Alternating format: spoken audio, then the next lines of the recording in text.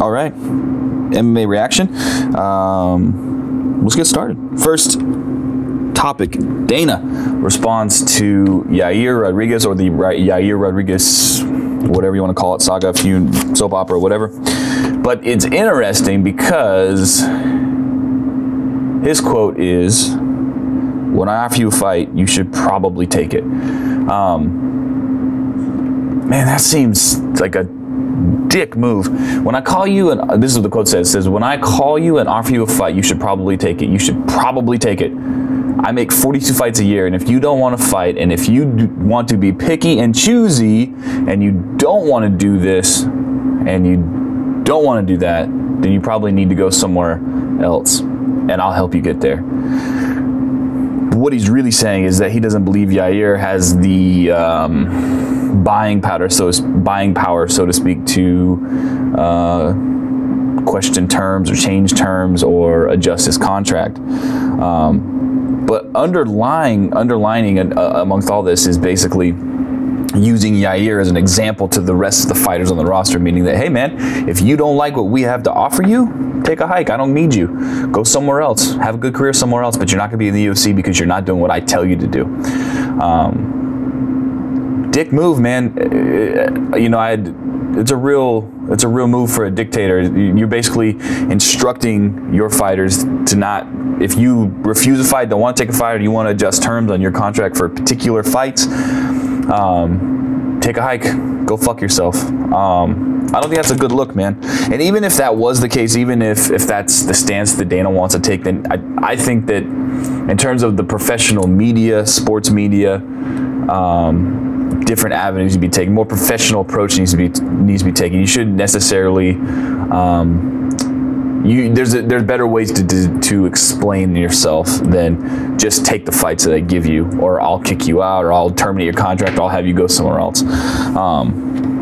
I don't think it's a good look. Not that it matters, and nobody gives a fuck, because the UFC is a machine and it's not going anywhere, and it is what it is. I mean, nothing anybody says it's really going to impact it, but I still think it's fucked up, and I don't think it's a good look. And I hope Yair goes somewhere else, big promotion, smash a bunch of fools, and then the UFC is forced to take him back based on his own popularity and his ability to whoop ass. So that's my thoughts on that.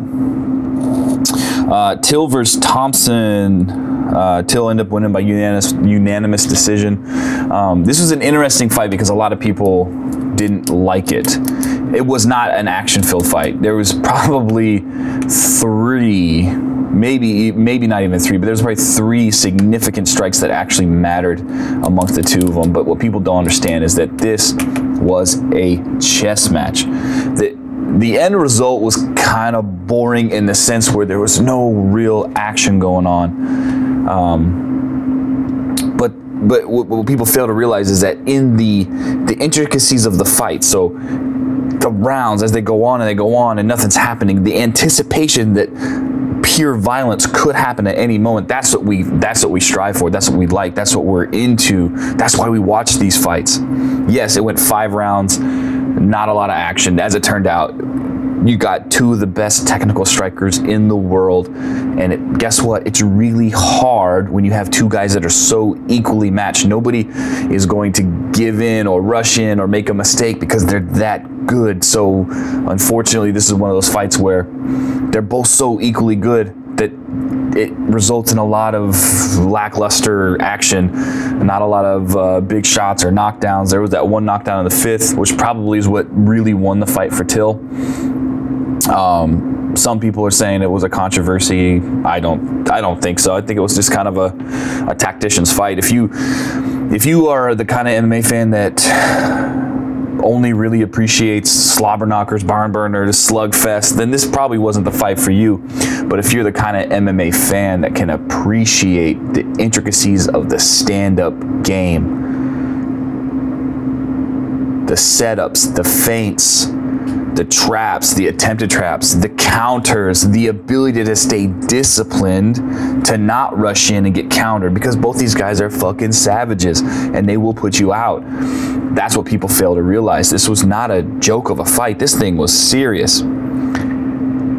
do I want to watch it again? Do I want to like wait for it to come on Fight Pass so I can rewatch the replay? Not really. I mean, I seen it. I saw what it was. There wasn't enough action for like replay viewability. I don't want to see it again. I seen it now, and there wasn't a lot of action. It was, I don't know if slow is the right term. I don't think slow is the right term. It wasn't it was slow, but it was just lacking of action because of the competition level. So what happens now? Well, Thompson will get another top 5 opponent more than likely, and well, depending on what happens with RDA and Colby coming up here soon, Till could be potentially facing Woodley when he gets back fully from his shoulder surgery. Here's the thing, right? Woodley is not Wonderboy Thompson. At the heart of things, Woodley's a stout wrestler with a missile of a hand, and he's super explosive. That doesn't mean that Till can't hold his own against Woodley. I think he definitely could. He could definitely hurt Woodley. We've seen Woodley hurt in the past, but because the technical acumen of Till standing up, I kind of see a similar fight playing out between Till and Woodley as Wonderboy and Woodley. I don't see those fights a lot different, to be honest with you. I think it's probably going to look very similar. I think Woodley probably gets his hand raised. But like I said before, Till's probably the future of this division. I think he's only 25. Sky's the limit for that kid. And I think at some point in his UFC career, he will be a UFC champion. Whether it's in 170, I'm not sure. Apparently there was some family issues, emergencies, that is why he couldn't cut enough weight, but he came in 4.5 pounds heavy, which kind of segues to my next topic, which I talked about last week too, is this freaking weight cutting, and people can't make weight, and what do we do? So far since January, I think the first card was January 14th, 8 fighters have missed weight. They were heavy. So far this year, fighters who came in overweight are 7-1. I think that speaks volumes. That does mean something. It has to mean something, because if weight wasn't such a big deal, I don't think that these guys would just be winning. I think it is a big deal. How do you fix this problem? I don't know. I don't have a solution, with the exception of having weight classes every 10 freaking pounds, from flyweight all the way up to heavyweight. So you go 25, 35, 45, 55, 65, 75, 85, 95, 205, 215, 225, and then everything above 225 is just heavyweight. And then it should go as high as 300 pounds, whatever. Shouldn't matter. But we need more weight classes, because I think you have some guys who are a little small for 170, but are literally just too big. They're just too big for 155, and it gets to the point where it's diminishing returns on losing body weight. And what are you doing to your kidneys? What are you doing to your body in the long term? You know, you look at guys like Roy Jones Jr., who he went up and down in weight a bunch. So much to the point to where it kind of ruined his body, kind of hurt his physique, kind of hurt him. He couldn't, it got to a point where he just couldn't cut the weight anymore, couldn't get down to certain weights. And I think the physical detriments to severe weight cutting is probably not worth it. I know Kevin Lee had made a comment or a statement about the need for 165. There are a lot of guys who fight at 155 who kill themselves to get down to that weight. Kill themselves. 165 would be a good weight. I like that whole 25, 35, 45, all the way up 10 pounds. I don't think that's excessive, but something needs to happen. Potentially a stiffer penalty. If you miss weight, hey man, either you can't fight at all if you miss weight, doesn't matter if the other fighter wants to accept the fight, you just don't fight. Or you lose half your purse, or maybe even more, you have to forfeit all your purse, or something to where the point where the penalty is so severe for missing weight that you just won't miss weight. You will figure it out. Okay, Michael Bisping announced his retirement. I don't think that came to a surprise to anybody, but I think Bisping's one of the more underappreciated UFC fighters, UFC champions ever. you know, Michael Bisping been around forever, and I don't know why I remember this specifically, but I remember because back in the day, I've been watching MMA long enough to where I actually used to buy the DVDs. Like I don't think anybody does that anymore, but I had a bunch of Pride DVDs, I had a bunch of UFC DVDs, but I can't remember which one it was. I want to say it was Collision Course, but it was one of the first ones in England that Michael Bisping was on. And, you know, with DVDs, they did a bunch of the behind-the-scenes specials or whatever. And at this point, Michael was still fighting at 205 pounds. He looked more like a hooligan, you know what I mean? Instead of a hipster. Like, he went from hooligan, you know, British hooligan-looking dude to, like, LA hipster throughout his career. But he was at 205 pounds, not very muscular, hairy chest dude. And I remember in the special, or the special editions, or the whatever you want to call it, in the DVD. Anyway, Michael Bisping had specifically stated that he had a cheeseburger before weigh-ins at 205 pounds.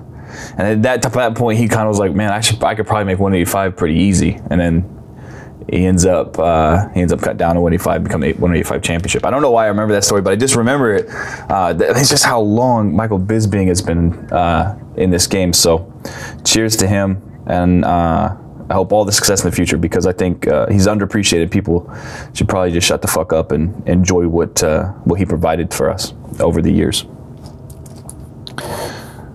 All right, so then other big news: Nick Diaz, domestic violence.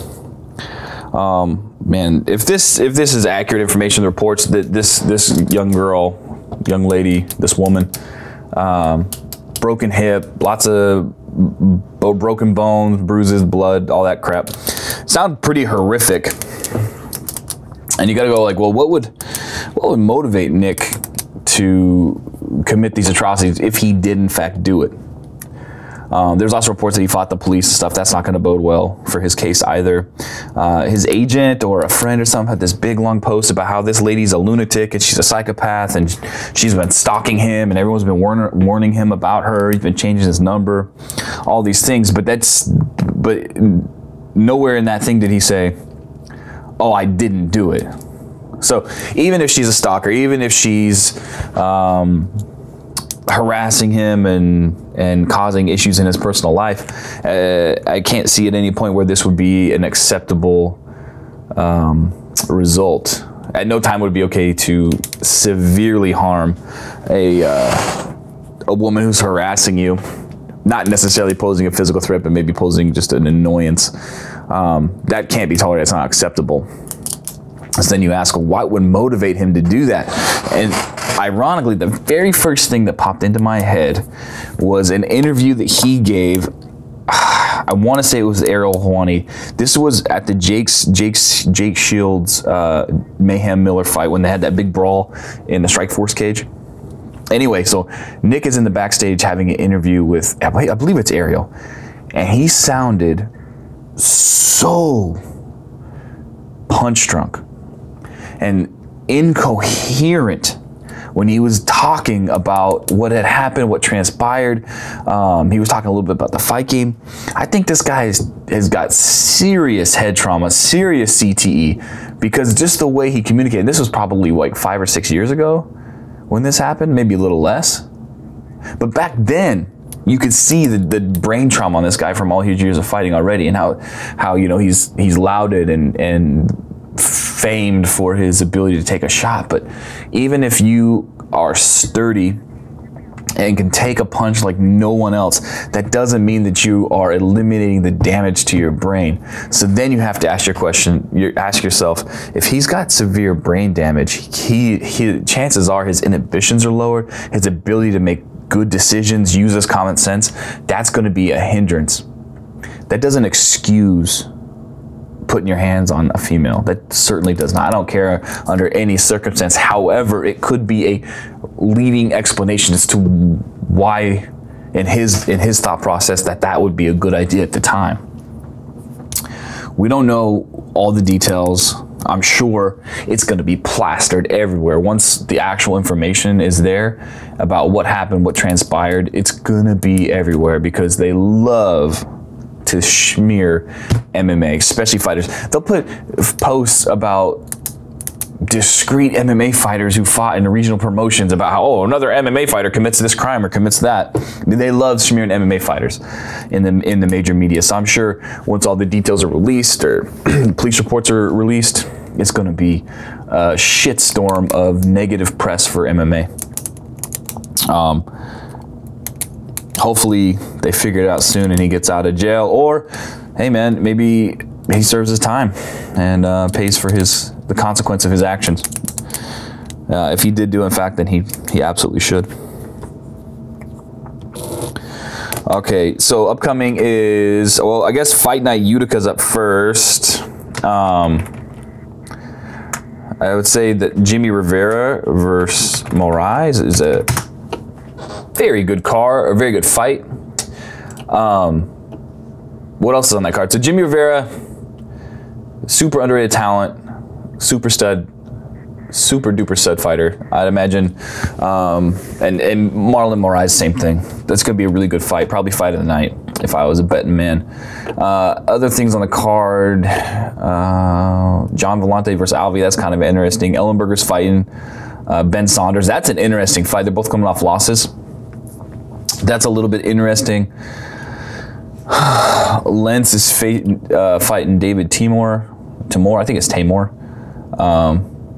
There's two Tamers. Julio Arce is fighting Daniel Tamor, and then David Tamor. Okay, so we have two Tamors. I might be getting them confused. Nick Lentz, I like him.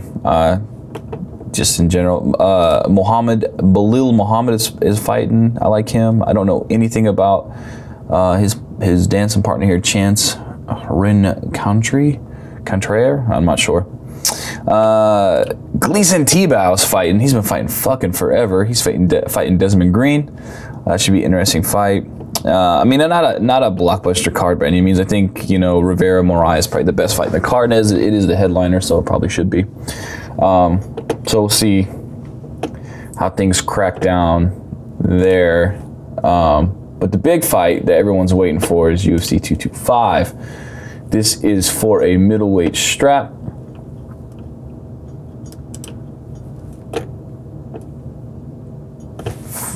Between Whitaker and Romero. This card is stacked with a bunch of great fights. This is the real winner. This is coming up next weekend. So weekend after this one on June 9th. Whitaker Romero. Whitaker already beat Romero once. There's no reason to believe that he's not going to do it again. I love Whitaker. I love that he's an undersized 185 coming from 70. I like that. I like that he's kind of proven the point that, weight classes aren't as important as people may think. Now, obviously, if you have a super skilled 200-pound fighter, he probably should be fighting a 150-pound guy. That's not what I'm saying. But between 170 and 185, hey, man, a really skilled 170 can easily be a champion at 185 or vice versa. I like Whitaker, although Romero, who knows? He might do nothing for two rounds, 3 rounds, and then get some crazy flying knee knockout toward the later rounds. Obviously, RDA is fighting Colby Covington, both really good fighters. I hope RDA smashes Covington. I'm not a big fan of that guy. I'm all for, building press and building rivalries and using your mouth, but I think he's not clever enough to talk trash smoothly. He just hurls unnecessary insults to get a rise out of media and MMA fighters, and particularly Brazilians. He's strumming up PR in it with negative, poorly contrived trash talk. It's not smooth, he's not clever, he's not funny. Chael's funny. Conor's funny. Conor's, whereas trash talk's pretty good, but it's not mean-spirited. Kobe's mean-spirited and trying to stir the pot. And for me, I don't think there's a place in that for MMA. I just don't. Holly Holm is facing Megan Anderson. Megan Anderson got the shit beat out of her by Cyborg. I imagine Holly beats her too. Arlovski's fighting Tai Tuivasa. He's out of Australia. Looks like a big Samoan kid. Don't know much about him. but I'm sure it'll be an interesting fight. And then the big controversy everyone hates: CM Punk versus Mike Jackson. They're both like 0-1, similarly skilled fighters in terms of record and whatnot, and everyone's pissed off because they don't think CM Punk should be on the main card. Which, okay, I mean, I get it from a fighter's perspective. If I was a fighter, it'd be annoying because he's taking potentially money out of my pocket because I'm low on the card, whatever. The deal is, though, is that the UFC is a business, and especially when WMG bought them for $4.5 billion, they got to make that money back somehow. And whether you like it or not, CM Punk will get people to buy the pay-per-view. Maybe not as many as that first fight because that was his first one from the WWE, but he's going to put butts in the seat. People love this guy. If you don't follow wrestling, and I don't, not very closely, but I know enough to know that at one point this guy was a superstar, John Cena, The Rock level star in the WWE, which means that he has millions of followers, millions of fans, millions of people that care about what he's doing in his life, which is why he's on the main card. Not to mention when he organized a contract with the UFC, I'm for sure that he gets pay-per-view points because he's putting butts in those seats and he's putting buys in the pay-per-view realm. He's getting money he's making money for the company. It doesn't matter where his skills at. Don't forget, this is a business. They have to make money. It doesn't matter whether I agree with it or not, because in certain levels I think, hey man, you need to earn your keep. You need to be on the Fight Pass prelims. But I also understand you got to make money, and this guy is going to he's going to make way more money for the company than somebody like anybody. Guida, Benavidez, Pettis, that's interesting. We'll talk about that in a second. Overeem, Blades. These guys aren't going to strum up the kind of money that he is, and as a business, you have to make that call. You just have to. So you can get your panties in a twist about it if you want, but I just don't see. Or I can see both sides of it, but I kind of have to agree with the UFC side on this for some reason. It just makes more sense to me. You're gonna make more money. You're gonna get more buys that way. If you put CM Punk on free TV, less people are gonna buy the pay-per-view. So the FS1 prelims, obviously that's gonna be Overeem, Blades. That should be a good fight. Gadelha Esparza, that's a good fight. I love Claudia Gadelha. I'm secretly, man, I like to watch her fight. I like her as a person. I like everything about her. I think she smashes Esparza. Probably TKOs her, I think. Lamas Bektik should be a good fight. I think Lamas got that one. Coulter De La Rocha. Coulter's got this one, probably. This is interesting. It's the Fight Pass. Evans versus Smith. Smith probably wins, unfortunately. And I love Rashad Evans, but I don't think he's got much more to offer this sport or the fighting world, unfortunately. Benavidez and Pettis. This fight should really be on the FS1 prelims. I'd put them in front of Coulter and De La Rocha. I'm not really sure why they're on the prelims. Benavidez was complaining about it's because it's the 115 or the 125 class and they don't get any respect, which must be true, right? Well, it seems like it is, but we all know that the lighter weight classes, for whatever reason, don't strum up a lot of interest in MMA fans, at least the casual audience, which is the majority of the audience. I would have liked to seen this on the FS1 prelims, even the main card. I really like these two guys. I like Benavidez big in this one. I still think he gets it done. I think he's probably the best flyweight not named Demetrius Johnson. Clay Guida's fighting Oliveira. A couple guys been around a long time. I didn't even know Clay was still fighting. So I don't know. That's a pick'em fight in my mind. So big fight coming up next Saturday, with interesting circumstances. So let's go to the next topic, and this will be the last thing I cover. Bellator, Mousasi beat Carvalho, I think it is. Carvalho. And then immediately got called out by Roy Macdonald, who's the 170-pound champ. That is an amazing fight if they can make it happen, which it sounds like they probably will. They'll probably build it up a little bit for a while. But Mousasi says he wants to fight. Rory says he wants to fight. In my heart of hearts, I still kind of favor Mousasi just because of the size. Now, Rory is a big 170, right? He cuts a lot of weight. He probably walks 200, 205 pounds. I think he said that one time. So he cuts a lot of weight to get to 170. But let's not forget, Mousasi fought at 205 comfortably. I mean, he has no issue making 185, but he fought at 205 comfortably.